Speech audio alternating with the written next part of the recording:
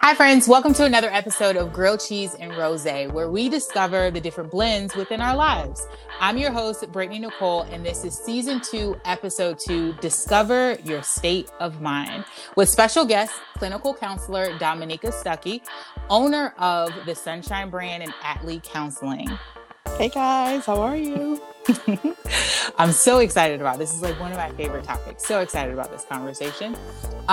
So last week, friends, we talked about discovering your sexy and how it plays into your confidence as you show up into the different areas of your life. This week, we're discovering some possible mental roadblocks that might prevent us from showing up at all, or maybe just a little bit.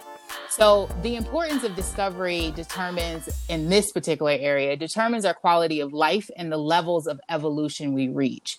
The ability to not only recognize blockage, but seek help to eliminate or decrease the size is a true act of strength and courage.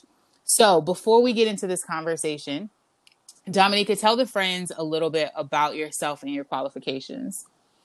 I have a master's degree in pastoral counseling, and the specific program is not necessarily Christian counseling. It's any spirituality that a person would bring to the table. And then I'm also licensed as a professional counselor in the state of South Carolina, and I have a specialty certification in what's called TFCBT, which is trauma-focused cognitive behavioral therapy. So it's a specialized therapy for children who have had any kind of traumatic experience. Okay. You want to tell them any more about yourself? Oh. I thought you just wanted the clinical stuff. No.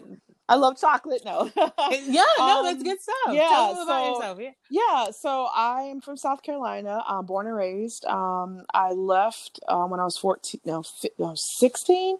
I went to boarding school in Hartsville, South Carolina, and then those last 2 years were boarding school, and then I went to Baltimore for undergrad. Went to Johns Hopkins, and originally, I guess, kind of like a lot of people, well, not a lot of people, but many people who originally are planning to be a physician. I was planning to be an OB/GYN, and I guess we'll get to later on about what happened.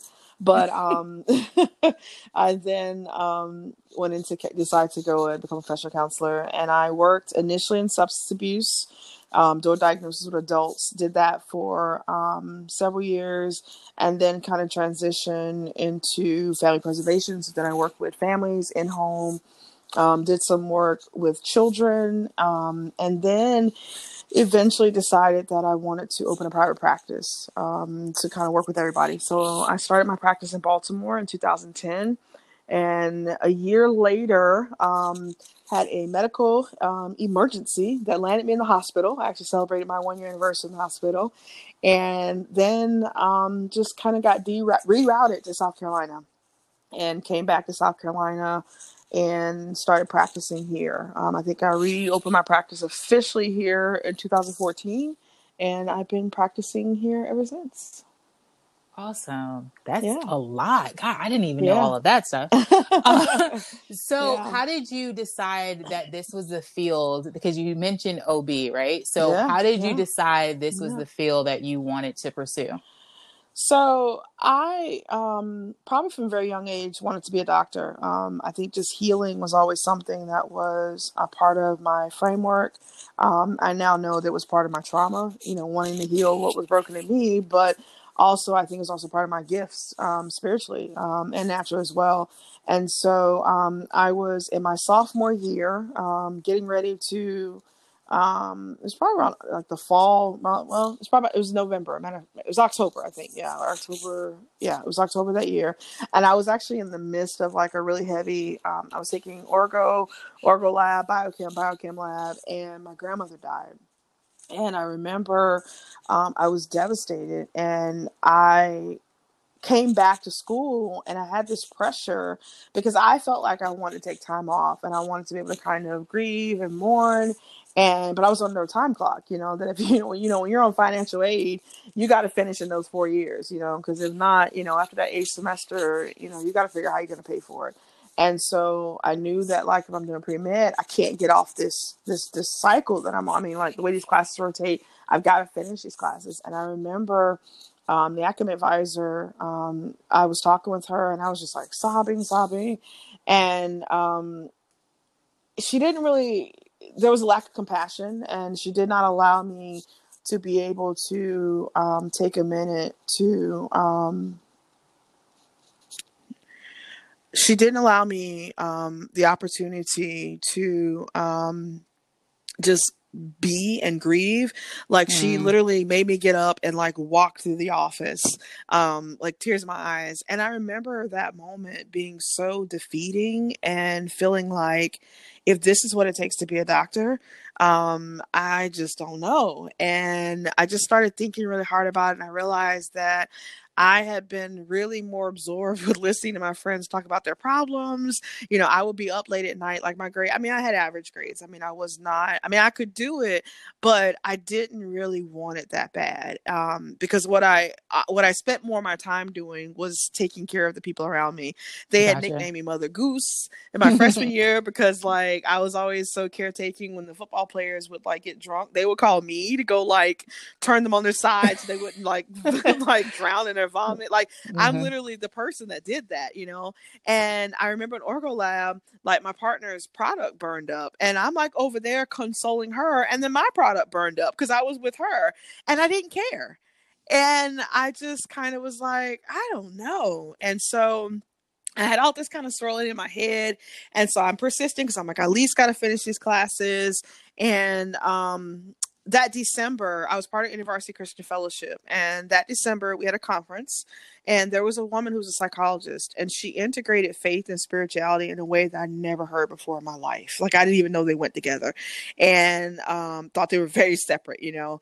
And I was like, that's it. That's exactly what I want to do. And by the end of the semester, I made up my mind that I was going to switch over and go to counseling. And so I ended up I hadn't declared a major just yet. I ended up declaring history as my major because I loved history. So I could just at least finish the undergrad degree. And then I went and got my master's at Loyola. Wow. So how long was that phase? How long was that space in time between like you actually pursuing initially what you were going to pursue from the medical field to actually deciding? I mean, it was pretty much from like a young child up until sophomore year of college. Like, I went sophomore year. Okay. Yeah, I went ahead and finished everything that sophomore year. And then after that, my junior year, I decided, you know, to finish up the degree in history and then go get a master's degree in counseling. Yep. Okay. So let's really like dive into therapy and mental illnesses, and let's kind of dive into mental illness because I've always kind of had an issue. And I mentioned this to you about the word mental illness. And I think in a lot of ways, it's prevented people from actually seeking help. Because, I mean, when you hear that, it's like something's wrong with my mind. Like there, you know what I'm saying? There's something wrong with my mind. Even like, you know, I even mentioned about STD. You hear, even though majority of the STDs are now curable, when you hear disease, it's like, gosh, this is something that I'm, you know, plagued with forever. So hearing the word mental illness and mental illness going around now, obviously the trending thing is mental health, right? But like when you hear mental illness, I think it prevents people from seeking the help that they need. So could you kind of clarify and clear up, where does that term mental illness really come from? Well, I think that for a long time, there was a stigma that it was just all in your head, and that if people were just strong enough, had enough willpower, they could just get over it.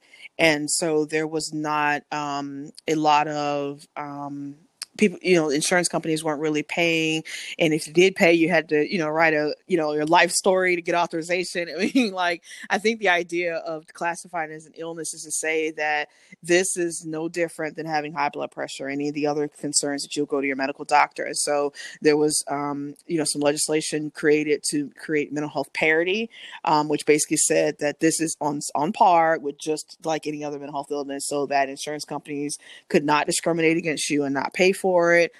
Providers could actually get reimbursed, and that you would be able to get, the same number, or comparable number of visits, because at one point there were limitations on visits with insurance companies. And so it really was just to kind of make it where people would realize that, this is not just something, but this is in many cases, a condition that has a biological origin. Now, there are certain conditions that have an origin in trauma or, origin in situations, but in many cases, there's a biological origin. And even if there is another kind of trigger for something, there still is some kind of vulnerability biologically that's going on.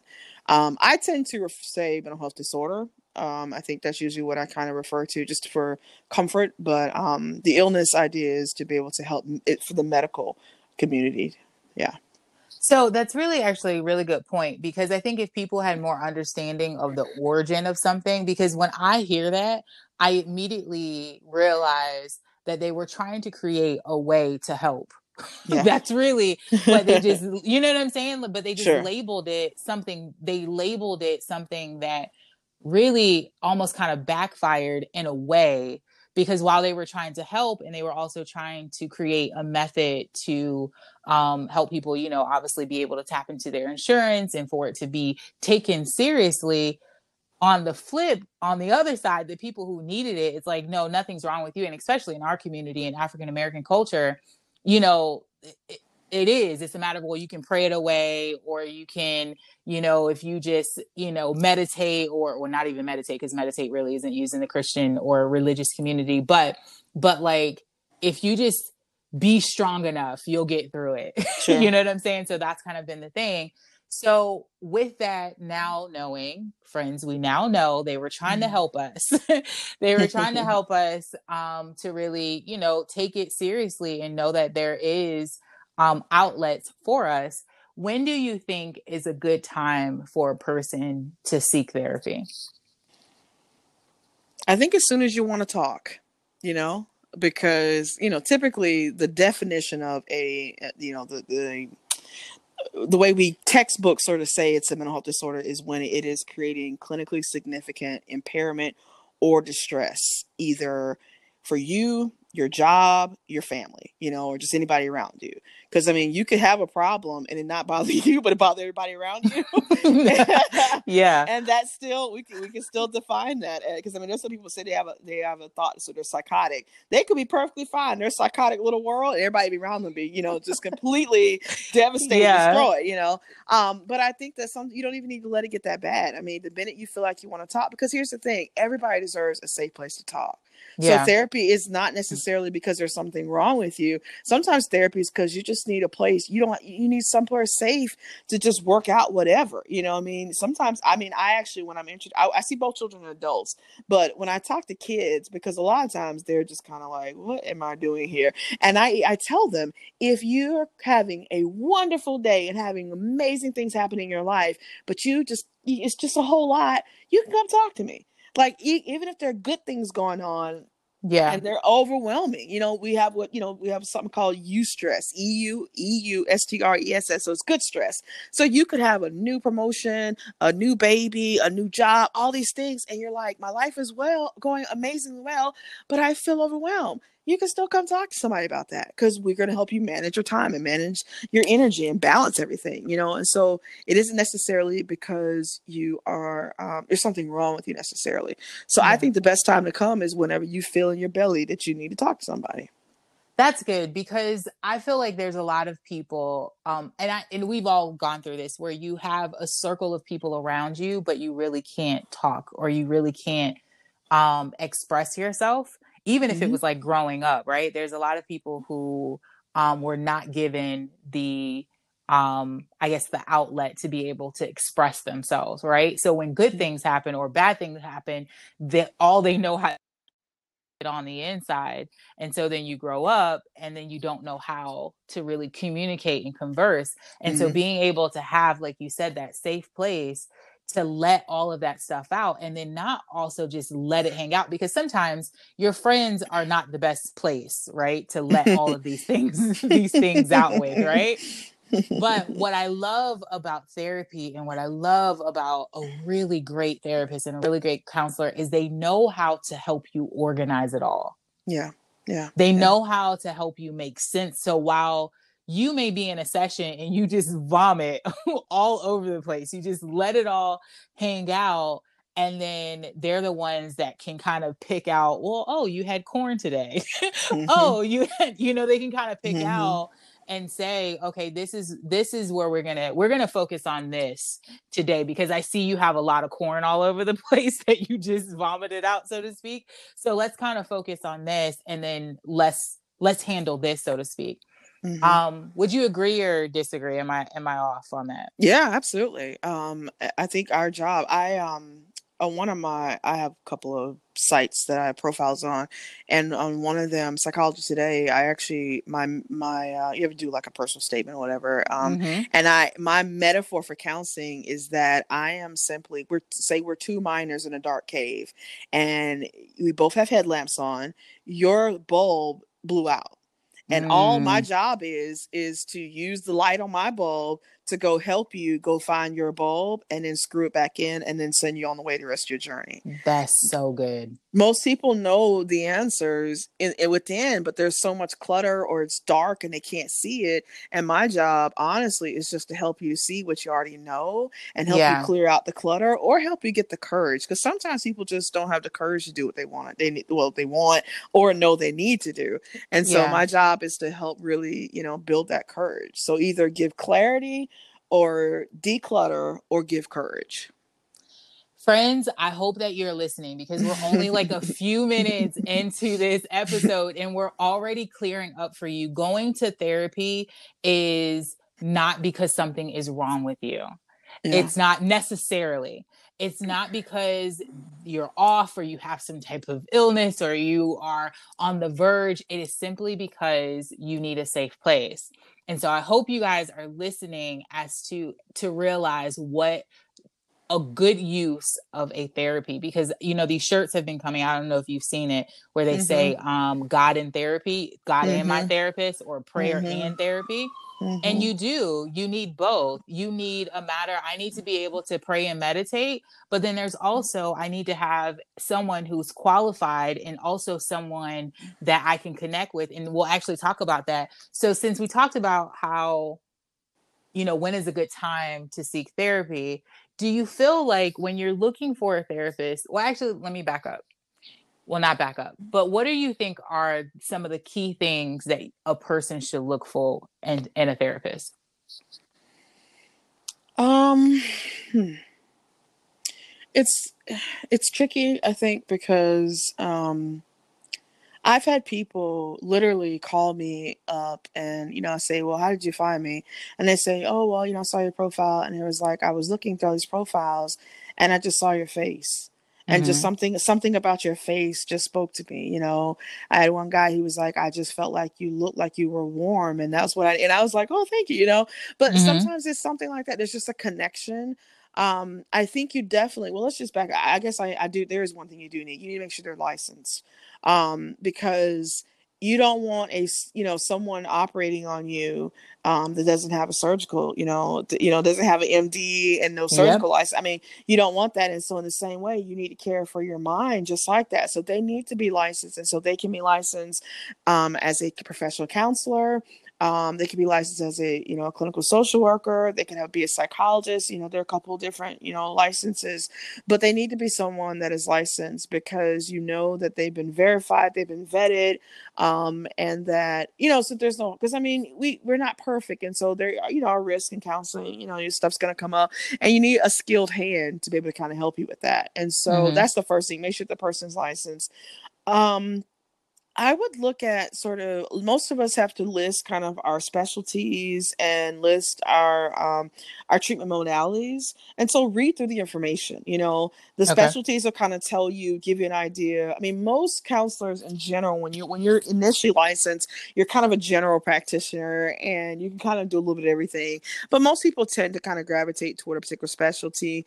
It doesn't mean that a person with a specialty can help you, but I think that there are certain people who are probably more like if you're an adult and this person only takes children, then that's probably not going to work because they're, even though they may be able to take everybody, if they're saying they primarily work with whatever, that means that they're kind of, their personality style, whatever, is to a certain population type. So I would take a look at their population type that they work with, their treatment modalities.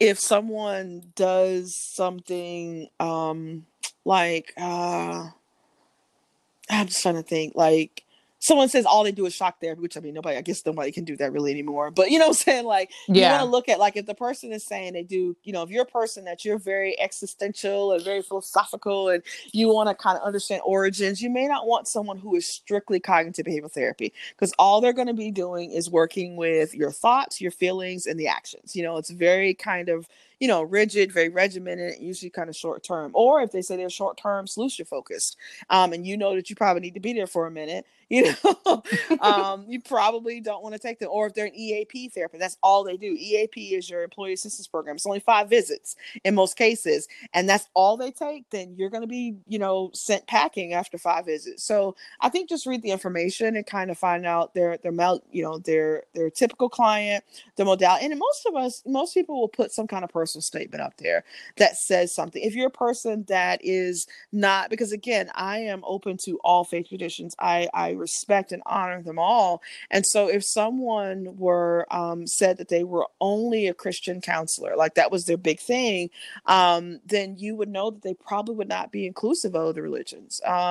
Or if, it's pretty much illegal to say this, but if they somehow put on their page that they don't accept, certain orientation, gender or sexual orientations, which I don't think anybody would be ballsy. But then again, there are probably some people who are a little bit ignorant that will do that. But in most cases, you can't get away with that. But if they did, then you would know. And if that's, something that is part of your story, you need to stay away from someone like that, or if they're affiliated with an organization that has those particular biases, then you need to avoid those kind of places. But there's tons of resources, and I can probably, I can list some off, and I can even send you some links that you can share, where there's some general ones you can look up by zip code. Then there's some that are more specific. So there are plenty of options where you can go online and research and check out profiles. Yeah. So I know that Dominica just gave us a lot. She just gave us a lot. Which is really good. But I want to simplify it for him a little bit, because the biggest thing that we need to do when we're looking to involve ourselves into something new is we need to do our homework.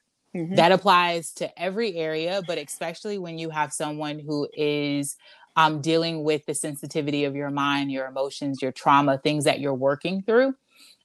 Just would be the same as medical, right? So you mentioned that someone having an MD but not having their surgical license. All of those things are really important, because you can have a really great connection, but if something happens in that room that they're not licensed or prepared for, it's going to be, all that connection is going to go out the window. Mm-hmm.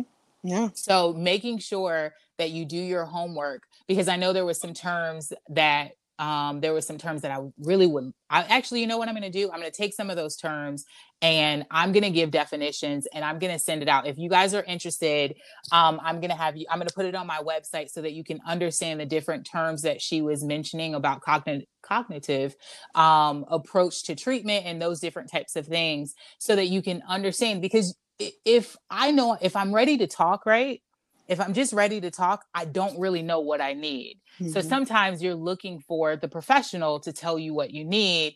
But if I do my homework and I kind of know what some terms mean, or if I know, okay, this is the better approach that I'm looking for, if I'm Muslim, it's probably best for me to go to someone who is honorable of all, or they're not, necessarily in one particular faith.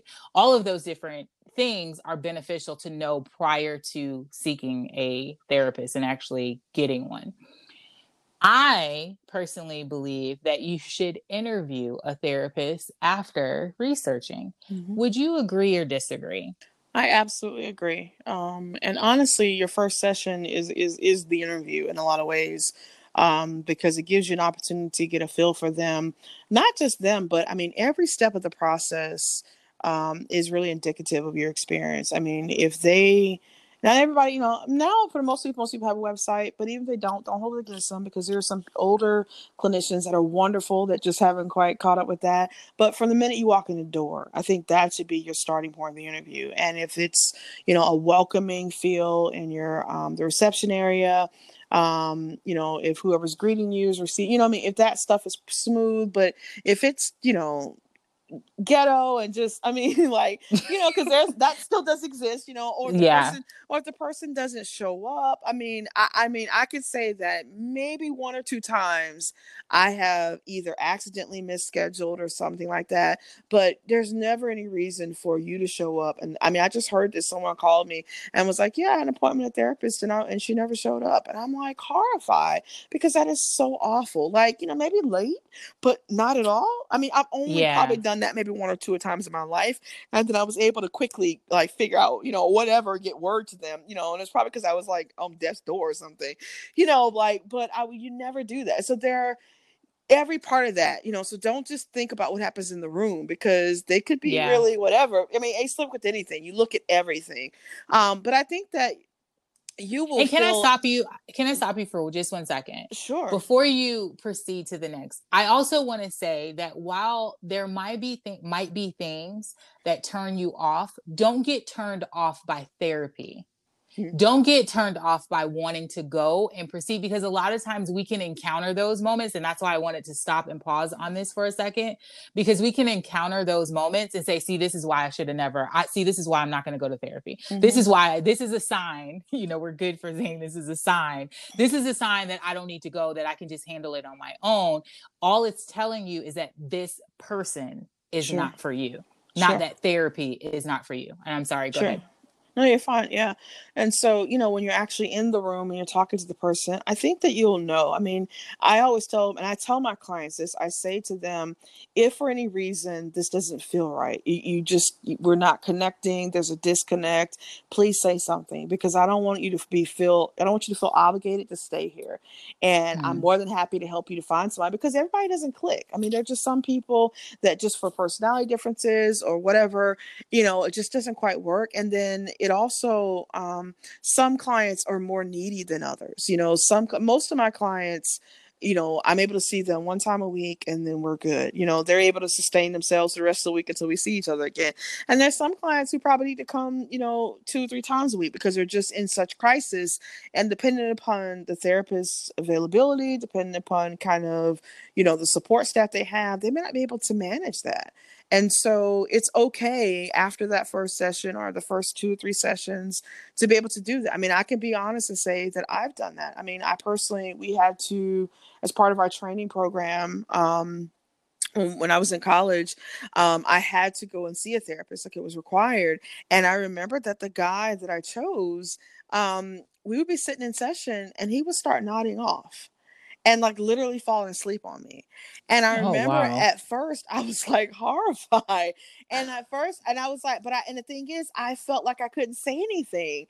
And again, that was part of my own upbringing, having, lost my voice through, some things that happened. And then my father was being very dominant. And this is, of course, this is white man. And I cannot challenge him, and I eventually had to like say something.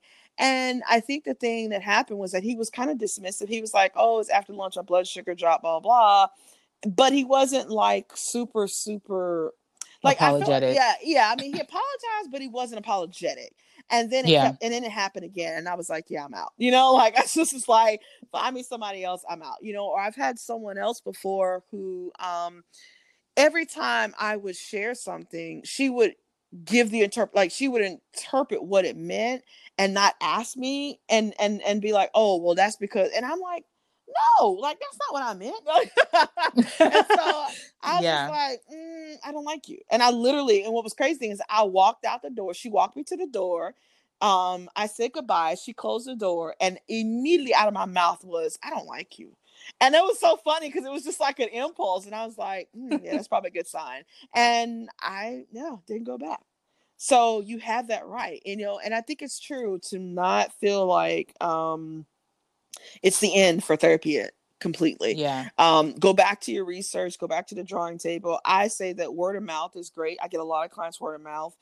Because the other thing is that people know, like, people will know, you know what, that person, I've experienced them, I know they'll be good for you. So a Yeah. lot of times your friends may have seen someone and they kind of know you and they kind of know both personalities. And so you probably want to talk to people that have been in therapy, check message boards, but also if there are reviews, maybe we're not, I guess we're not heavily reviewed because it's not something that's like, been, because again, most therapists, this whole getting on the internet kind of thing is, I mean, we're catching up, but I mean, it wasn't like from day one, you could always go to a website to find a review of your therapist. It's not always been the case. So may not find a heavy list of reviews, but I think you can at least dig around enough to find out, what the person is like. But absolutely interview them. And if you don't like them, switch. Yeah. See, and it's funny that you said that because about referral or word of mouth, because I know that when I went to therapy for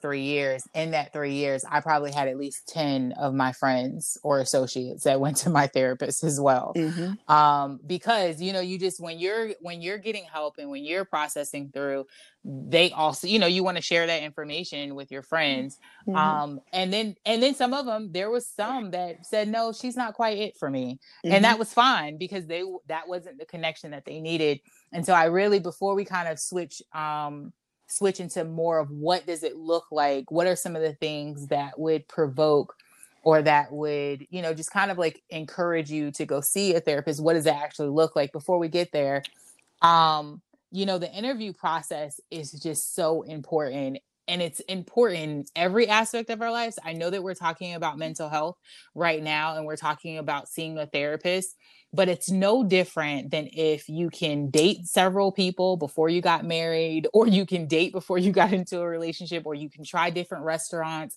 before you went to the same restaurant for a year straight every Sunday. Like, there's no different than all of the things that we've tried and then we still kept trying because that's what we really wanted. We still have to continue the same process, because I know that a lot of people can give up.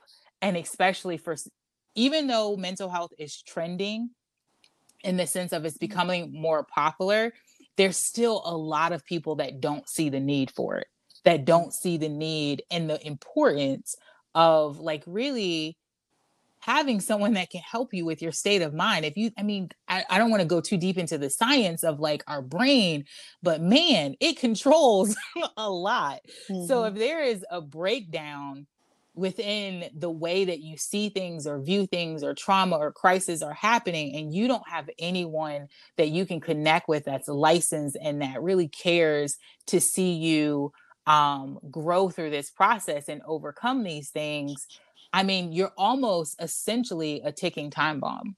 Mm. Yeah. You're like a ticking time bomb because you're not dealing with these. It's almost like a whole bunch of landmines that are unresolved within you. So things happen in our life, or something happens at work and you're triggered, and then it's something flares up, or something happens at home, or somebody cuts you off, or there's an argument within your marriage or within a relationship or within family, and then there's all these like landmines that are like going off because you're not taking your mental health and your emotional well-being seriously. So, friends, be very intentional about the interview process. Everyone isn't going to be for you. It doesn't mean that there isn't someone for you, that there isn't a therapist for you. Mm-hmm. And ask around. It's okay. You don't have to feel like, well, I don't want people to know that I'm going to therapy. Nowadays, probably it's the I don't want to say a number because I don't know the stats, but I'm sure there's a lot more people in your circle that are going to therapy than you realize. Mm-hmm. So letting them know that, hey, I'm looking for a therapy, or do you know anyone that I can speak to that's licensed, is nothing's like that doesn't make you look weak or incapable. Mm-hmm. So now that we've gotten that out of the way, is there anything else you want to add to that? No, no, you're good. I mean, the only thing I would say about the landmines is that sometimes they're not externally exploded. Sometimes they're internal, and so Yeah, that's good. that's where we sort of see disease coming in. Where Mm, a lot of the things that we've not expressed, that are going on in our mental state or our emotions, it gets expressed in our body. Yeah, So that's good. yeah. So let's talk about, because the top, I want to say the top, but like some of the things that I hear a lot of people talk about, and that I've even experienced myself, is anxiety and depression. Mm-hmm. And a lot of times I have heard in conversation, whether it's social media, people just kind of like, oh, I deal with anxiety, right? Or they just kind of, it's either thrown out there, or it's like thrown out there, or it's not taken seriously, right? There's Mm-hmm. either like really low. So could you give us some aspects to what does anxiety look like? What are some So, things? the anxiety is probably one of our more common mental health disorders, and it's the primary feature is excessive worry. I think that's kind of Mm-hmm. where excessive worry and fear in some way. I think that's probably when you hear those, that's where you would kind of start digging a little bit deeper. And anxiety disorders can take on many forms. You can have your generalized anxiety, where you're just kind of worried about a lot of different things. But then you also can have specific phobias, where the person is, hold on one second, where, the person is, listen, guys, this is my first podcast. So if I am like doing really, I don't know, yeah, anyway. So if you hear me moving, it's hitting my shirt, and then I yawned and all kinds of things. So, we're just gonna be real. I'm not one of those stuffy kinds of therapists. I'm gonna tell you when I'm doing something, Good. because that's the thing, when you're in the room and the therapist act like it's not happening, and you're like, what is wrong? So yes, we're going to say that I keep hitting my microphone in the shirt, and that I have yawned a couple times, not because y'all are not interesting, but because the chicken I ate right before we started was really good. So I love it. so my blood sugar's dropping, right? Okay. So I love it. and I'm actually moving right now because there's a pamphlet I want to grab real quick, but I'm going to talk. You have your generalized anxiety, you have your social phobia, where people are afraid of going out of their home, or they're afraid of crowds, or so just any kind of social interaction makes them anxious. You can have, which we can talk about more when we get to trauma, PTSD. So that's where when you have literally some kind of traumatic event, and you are basically almost reliving that incident in a sense, like over and over, and just having some reactions in your daily life. Let's see what else. We have adjustment disorders. And so that is where you have some kind of traumatic experience and it is impacting you, but not to the level of PTSD. So anxiety can take on a lot of, you also have OCD. You'll hear people talk about that, so obsessive compulsive disorder, where you have, how can we say it? You have your obsession, so you feel like something bad is going to happen if you don't do a compulsive behavior. And so that's where kind of the need to engage in rituals or counting or checking behaviors happens, because you feel like otherwise something bad is going to happen. Clinically, anxiety shows up worrying, trouble controlling the worry, being nervous, difficulty relaxing, trouble concentrating, being sort of on edge all the time, like easily, and people are easily startled. It impacts your sleep. That's definitely one. Anxiety also impacts us somatically. So you will see a lot of people that have stomach problems, because if you think about it,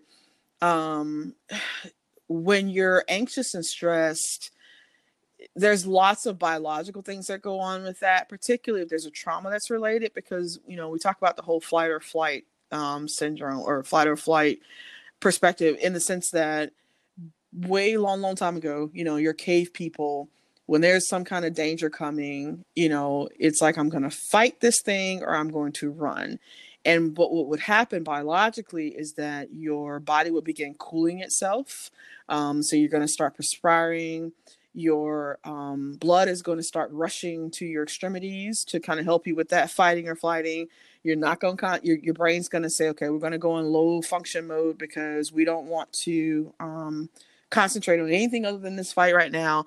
And so there are things that happen in your body in that moment of flight or flight that are kind of rooted in those kind of times. But the problem is that the danger is not the same. And so they're kind of unnecessary, like your cortisol. I mean, all these things, these hormones that start rushing, and you don't necessarily use them to fight. And so the problem is that if you're constantly arousing all of these physical things, that has an impact on your body over time and kind of wears on it. You will see in children sometimes being irritable. They just kind of seem on edge, the restlessness.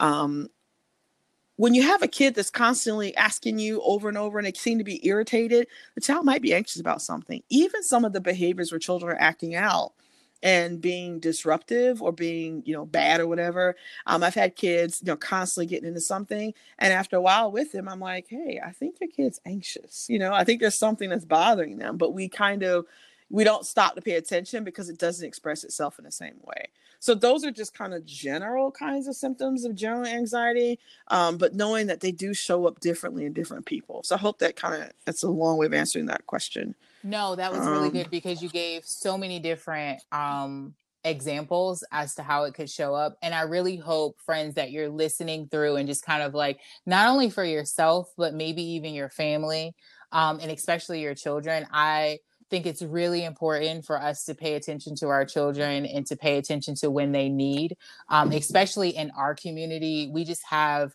we have a really bad habit of thinking that children are supposed to know what adults know, or behave in a way that adults behave when they're children.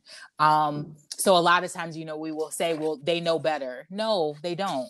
They're children. So there's a lot of things that the child could be experiencing or maybe has dealt with that we're unaware of. So if we pay attention to their behaviors, if we pay attention to, like you said, they're anxious, or maybe they're asking questions over, or maybe they are disruptive in class. It's not a matter of like they're bad seed or bad kid. Maybe there's something going on.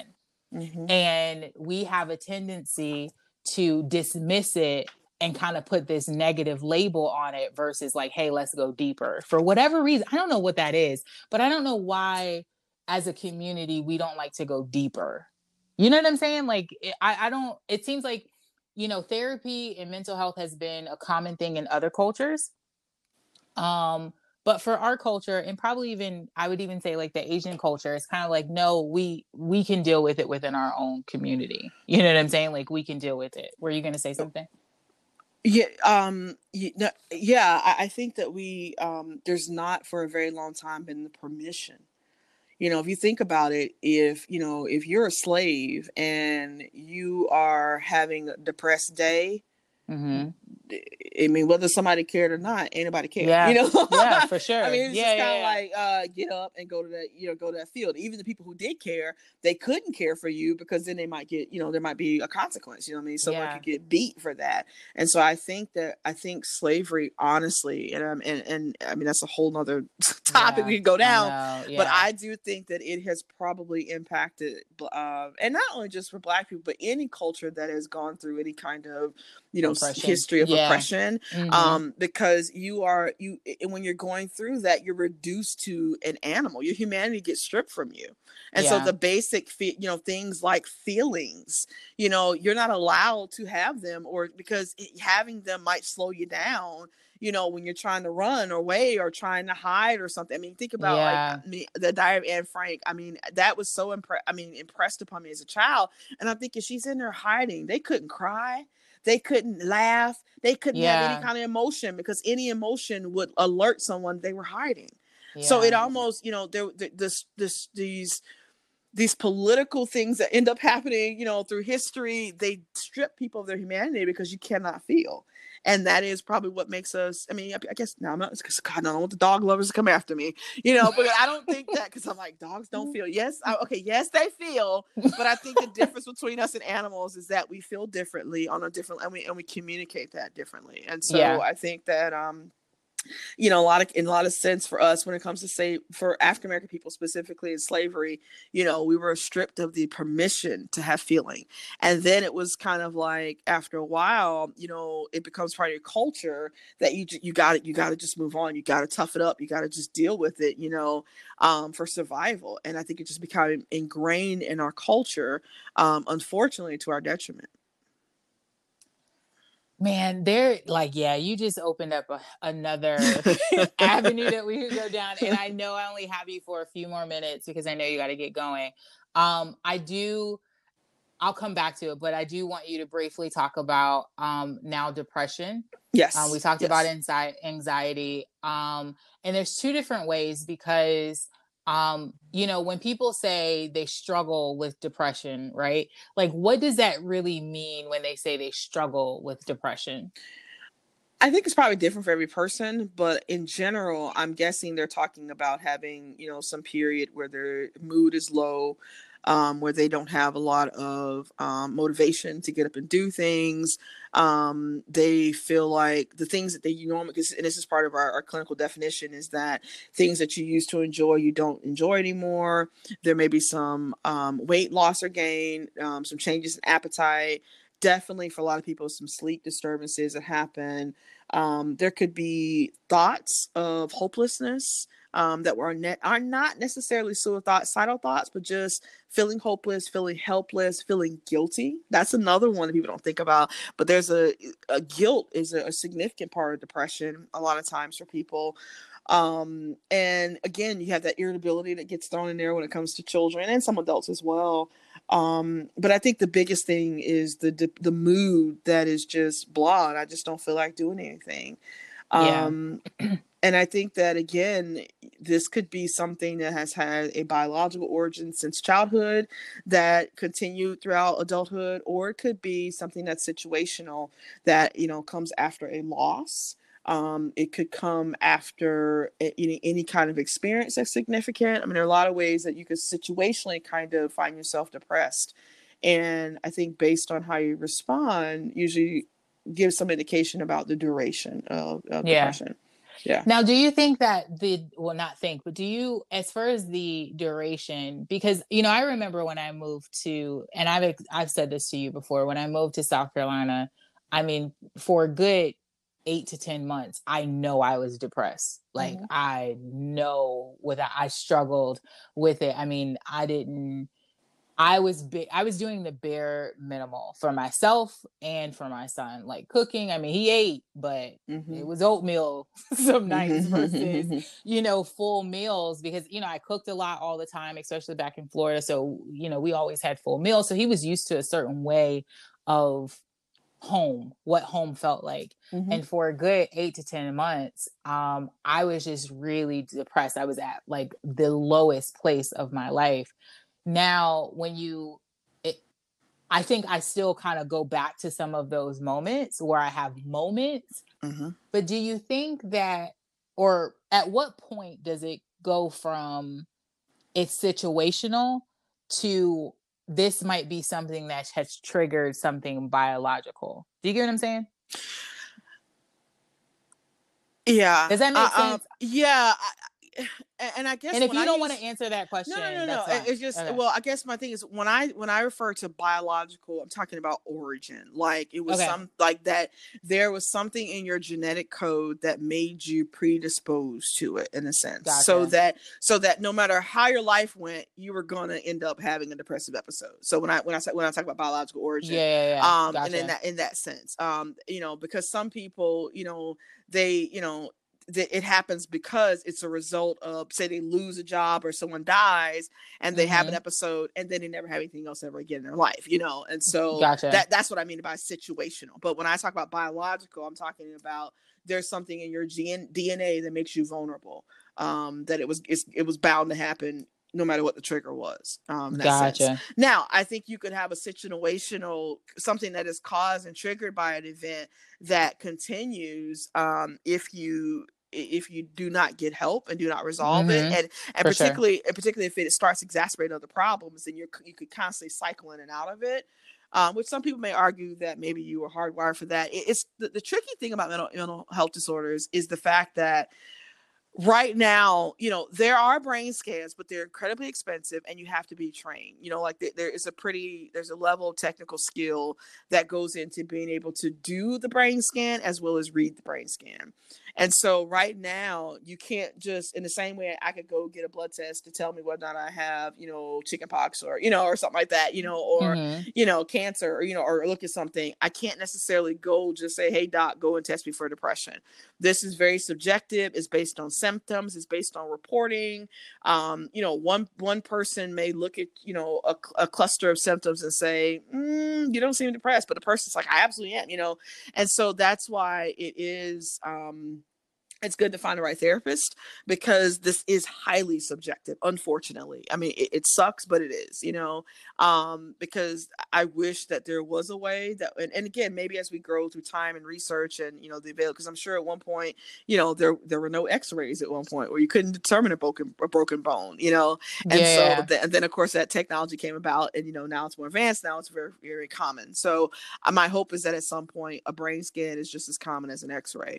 And that way you'll be able to really see those, those because even if there is, not necessarily, the origin, I think there's enough research that shows that your brain does look a certain way when you're in these situations. Yeah. But in a lot of cases with proper treatment and support, it's resolvable. Yeah. So.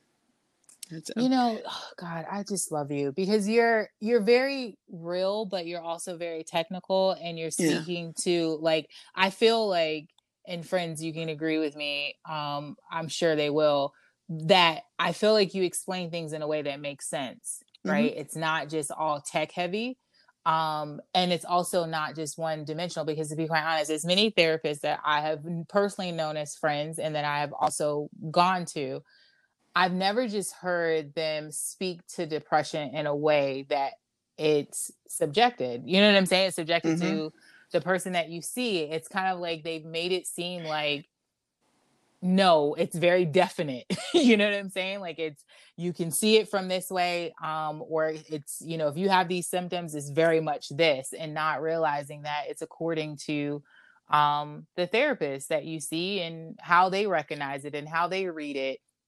And also the time that you go to it. Sure. Yeah. I mean, and there are very, the DSM-5, which is our therapy Bible, it lists out very clear symptoms, and it says that, but I think there's sometimes some things that, could be recognized, that aren't so obvious, for example, I mean, Black women are very good at, we are very good at being the walking wounded, we are functioning depressed in many ways, and we look fine, we're happy, we're whatever, but for example, when I lived in Baltimore, I was in Baltimore of course I was there for college, and then I stayed a total of 14 years in Baltimore, and never had even plans of leaving, so it was all God but that's a whole nother podcast, but I mean, thank you. I'm okay, God, it's okay, I don't want him to be mad at me for being mad at me, whatever, but anyway,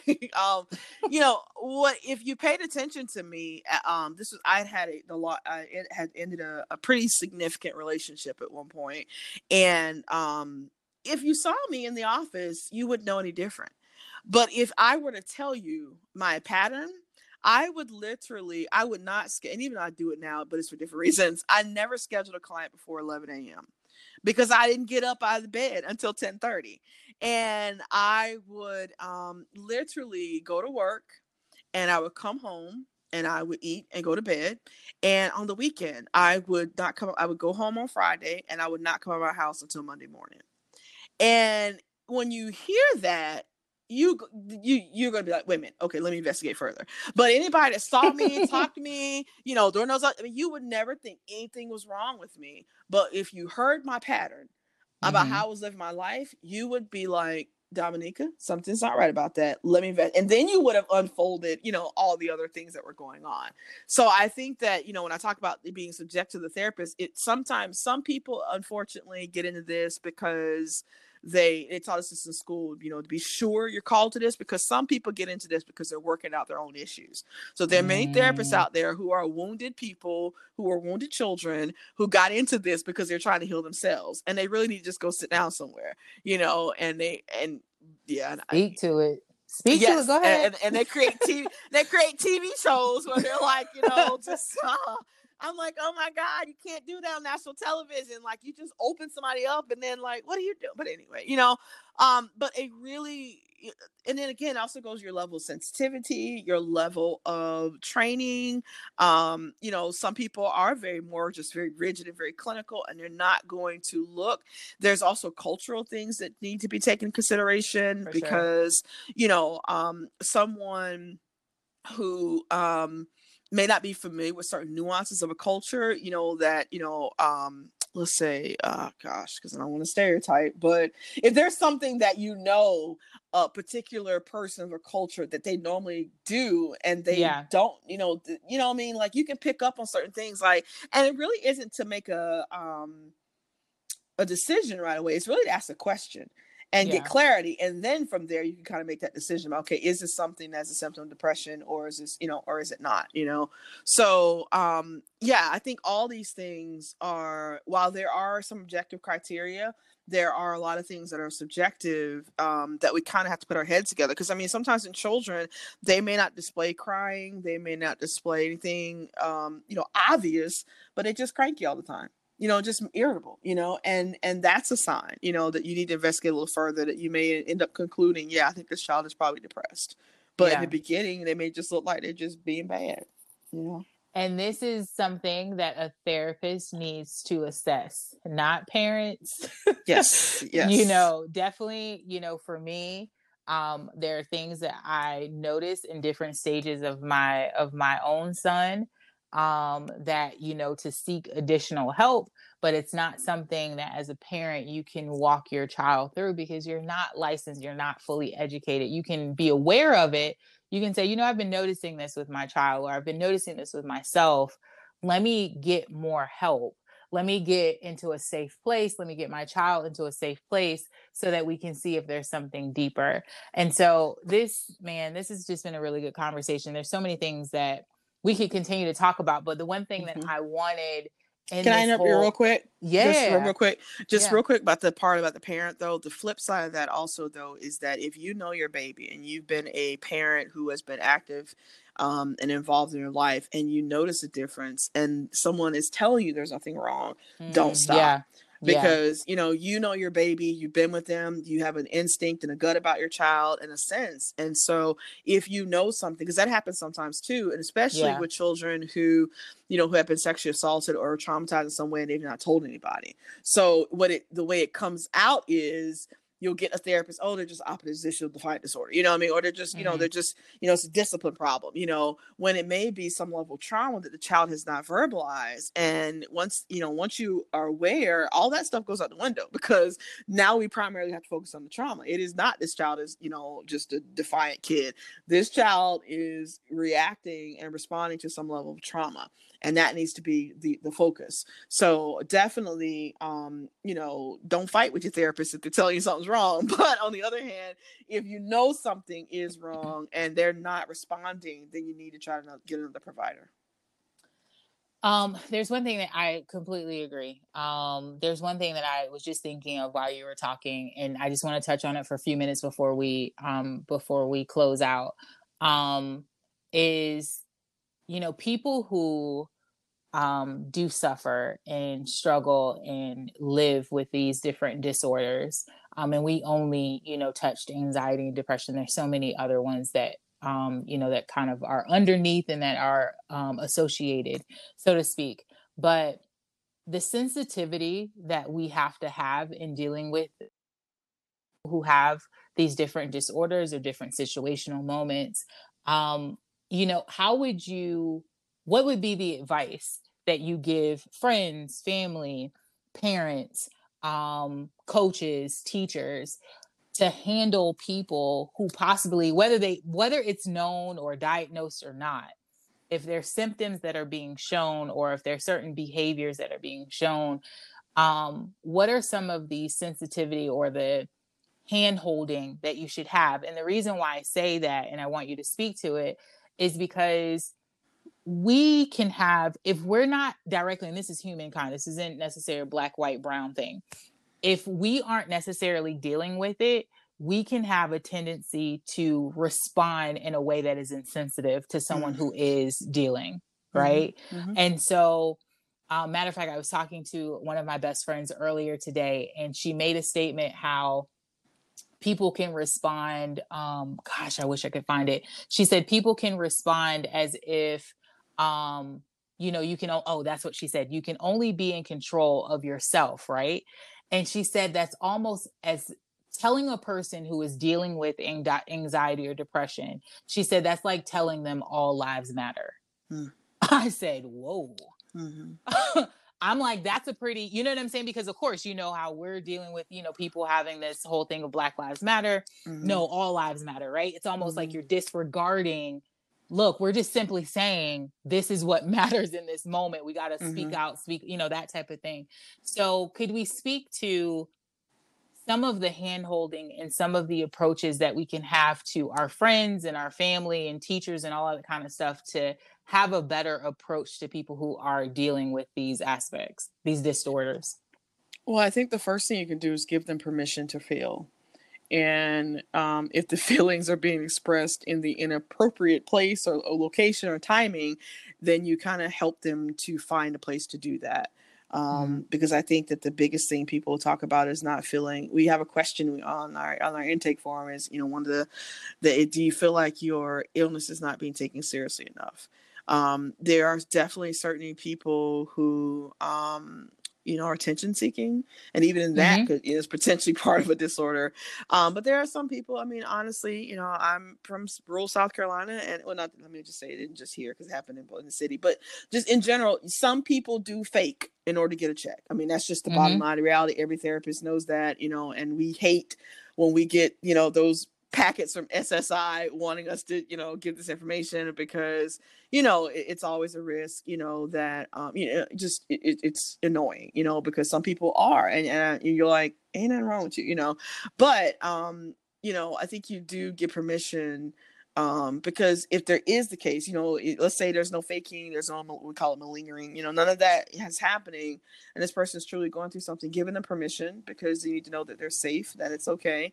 I think pointing them to the resources, trying not to judge, and not even necessarily be careful about trying to relate, because sometimes, you can say I understand what you're feeling because and that for some people can be dismissive because one, you're turning the conversation about you, but then two, it could just be that maybe your situations don't match. And so, I'd be cautious about trying. I mean, I guess you could say I went through something, similar. But I think just, really just being that ear. And then I think helping them get to resources, but then holding them accountable to using the resources. Because I think that, if they're not ready, then and they're genuinely there's something that's blocking them from going, then I think there's a little patience that you need. But I think that in a lot of cases, people do need a little bit of a nudge and a little bit of, hey, I'll take you, or, hey, I'll check on you after, or, that kind of thing, just for that support. Because if they've never encountered therapy before, if they're not in an environment that talks about it, it may be scary for them. And so it's almost like, you have cancer, but you need to go to the doctor to address it, but you're afraid to.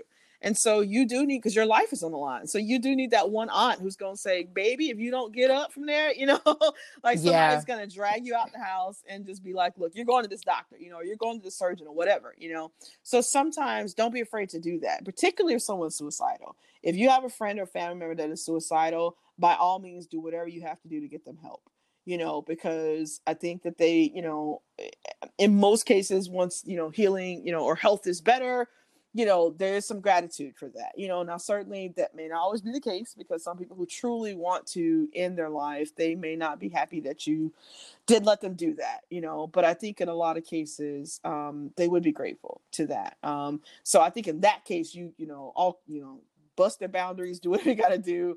If they're actively suicidal and trying to harm themselves, you do want to prevent that as best you can. But in the other cases, your accountability can be a little more gentle, but accountability nonetheless. So Yeah.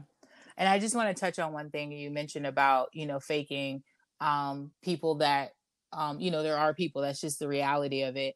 I would like to encourage, that is not determined by us, and sure. because we don't know, right? And so in that initial encounter, or if someone is coming to you, or if someone is having a moment, whether it's in private or in public, that is not the time to determine whether someone is faking or not.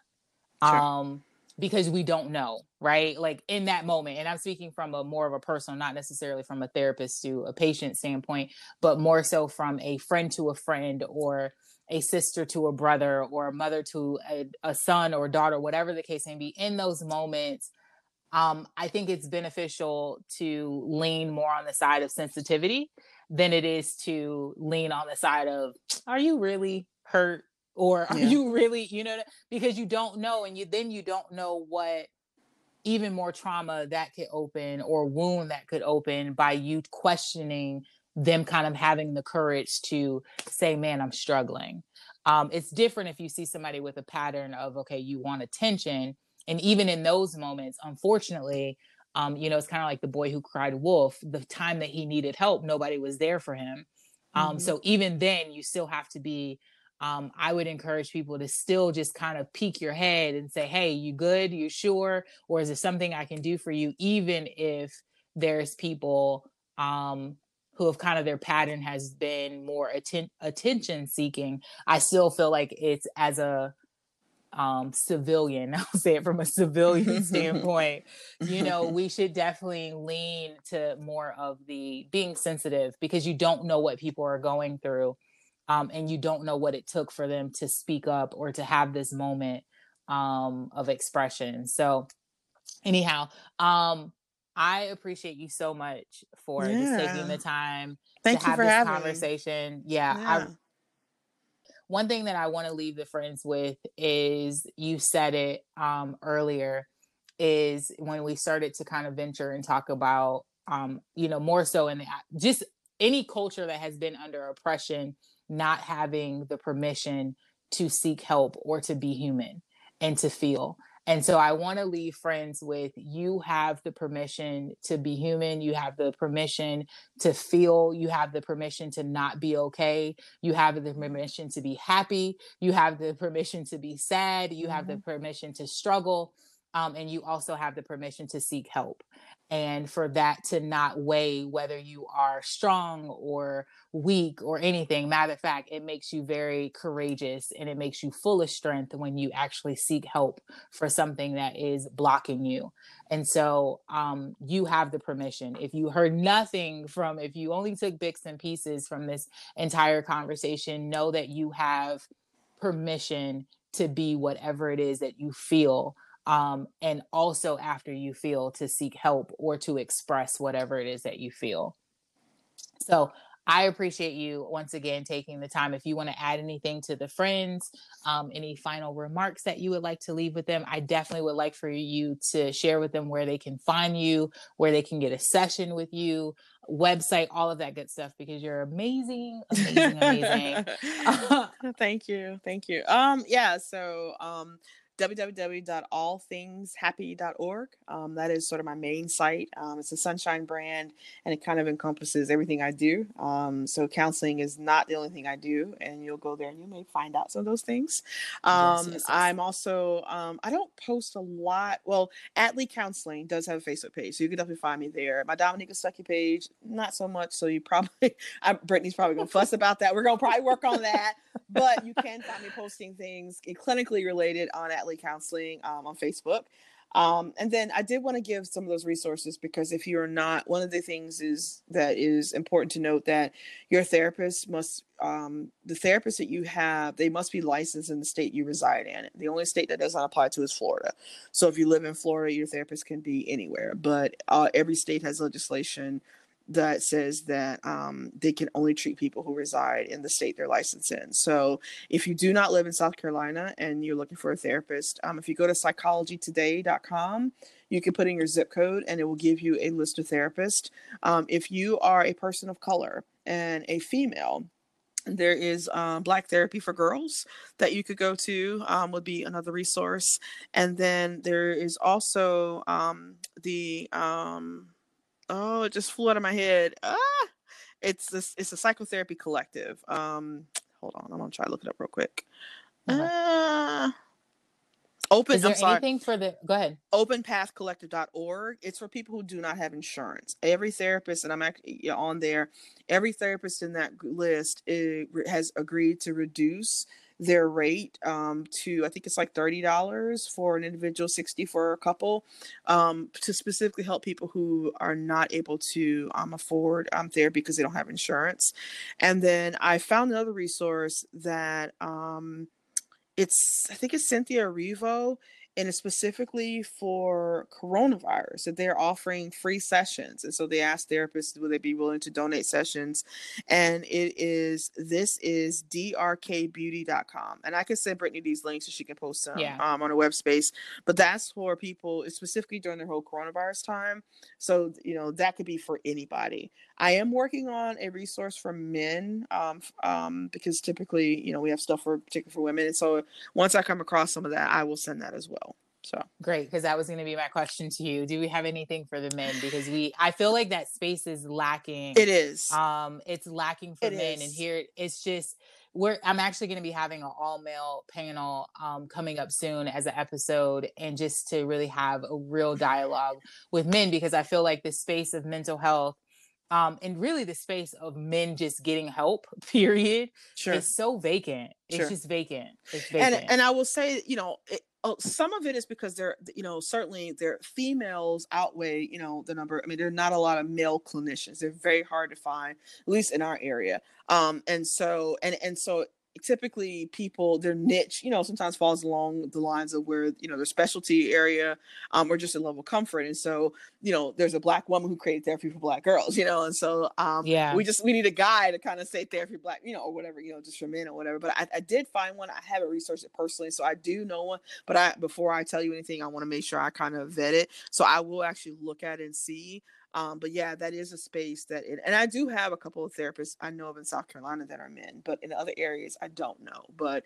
we are looking, and we will find you guys something. So, but also it does not mean that a woman cannot be a great therapist for a guy. I definitely want to make that clear, because I have a lot of male. Some of my funnest clients are male, because there's a whole banter and dynamic that happens when you have to tell them what to do, and they jokingly tell you that, have you been talking to my wife? Y'all must be talking behind my back. And I'm like, no, I think we both know what's wrong with you, So, it's not to say that a woman, but it's just that sometimes these unique spaces have been carved out. But any therapist should be able to handle a person, whether they are male or female. So don't feel like, guys, that you're left out totally.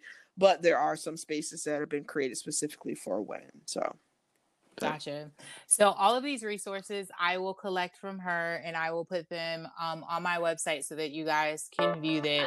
So you guys can view it along with some of the definitions and some terms that we were using earlier, so that you can understand a little bit more when you're going through your interview process with therapists. Again, thank you, Dominica, for joining us today. Yeah, thank you for having me. Thanks for listening to another episode of Grilled Cheese and Rosé. If this is your first time with me, you can find me on social media at Meet Brittany Nicole, and you can visit my website, meetbrittanynicole.me. I'm giving away free stuff every single week. All you have to do is go to my website, meetbrittanynicole.me, click on the link that says free stuff, type in your name and your email address, and you're in there. From there, I'm going to send you free stuff every single week. So be sure to share this episode and subscribe if you haven't already. And as always, love and evolution.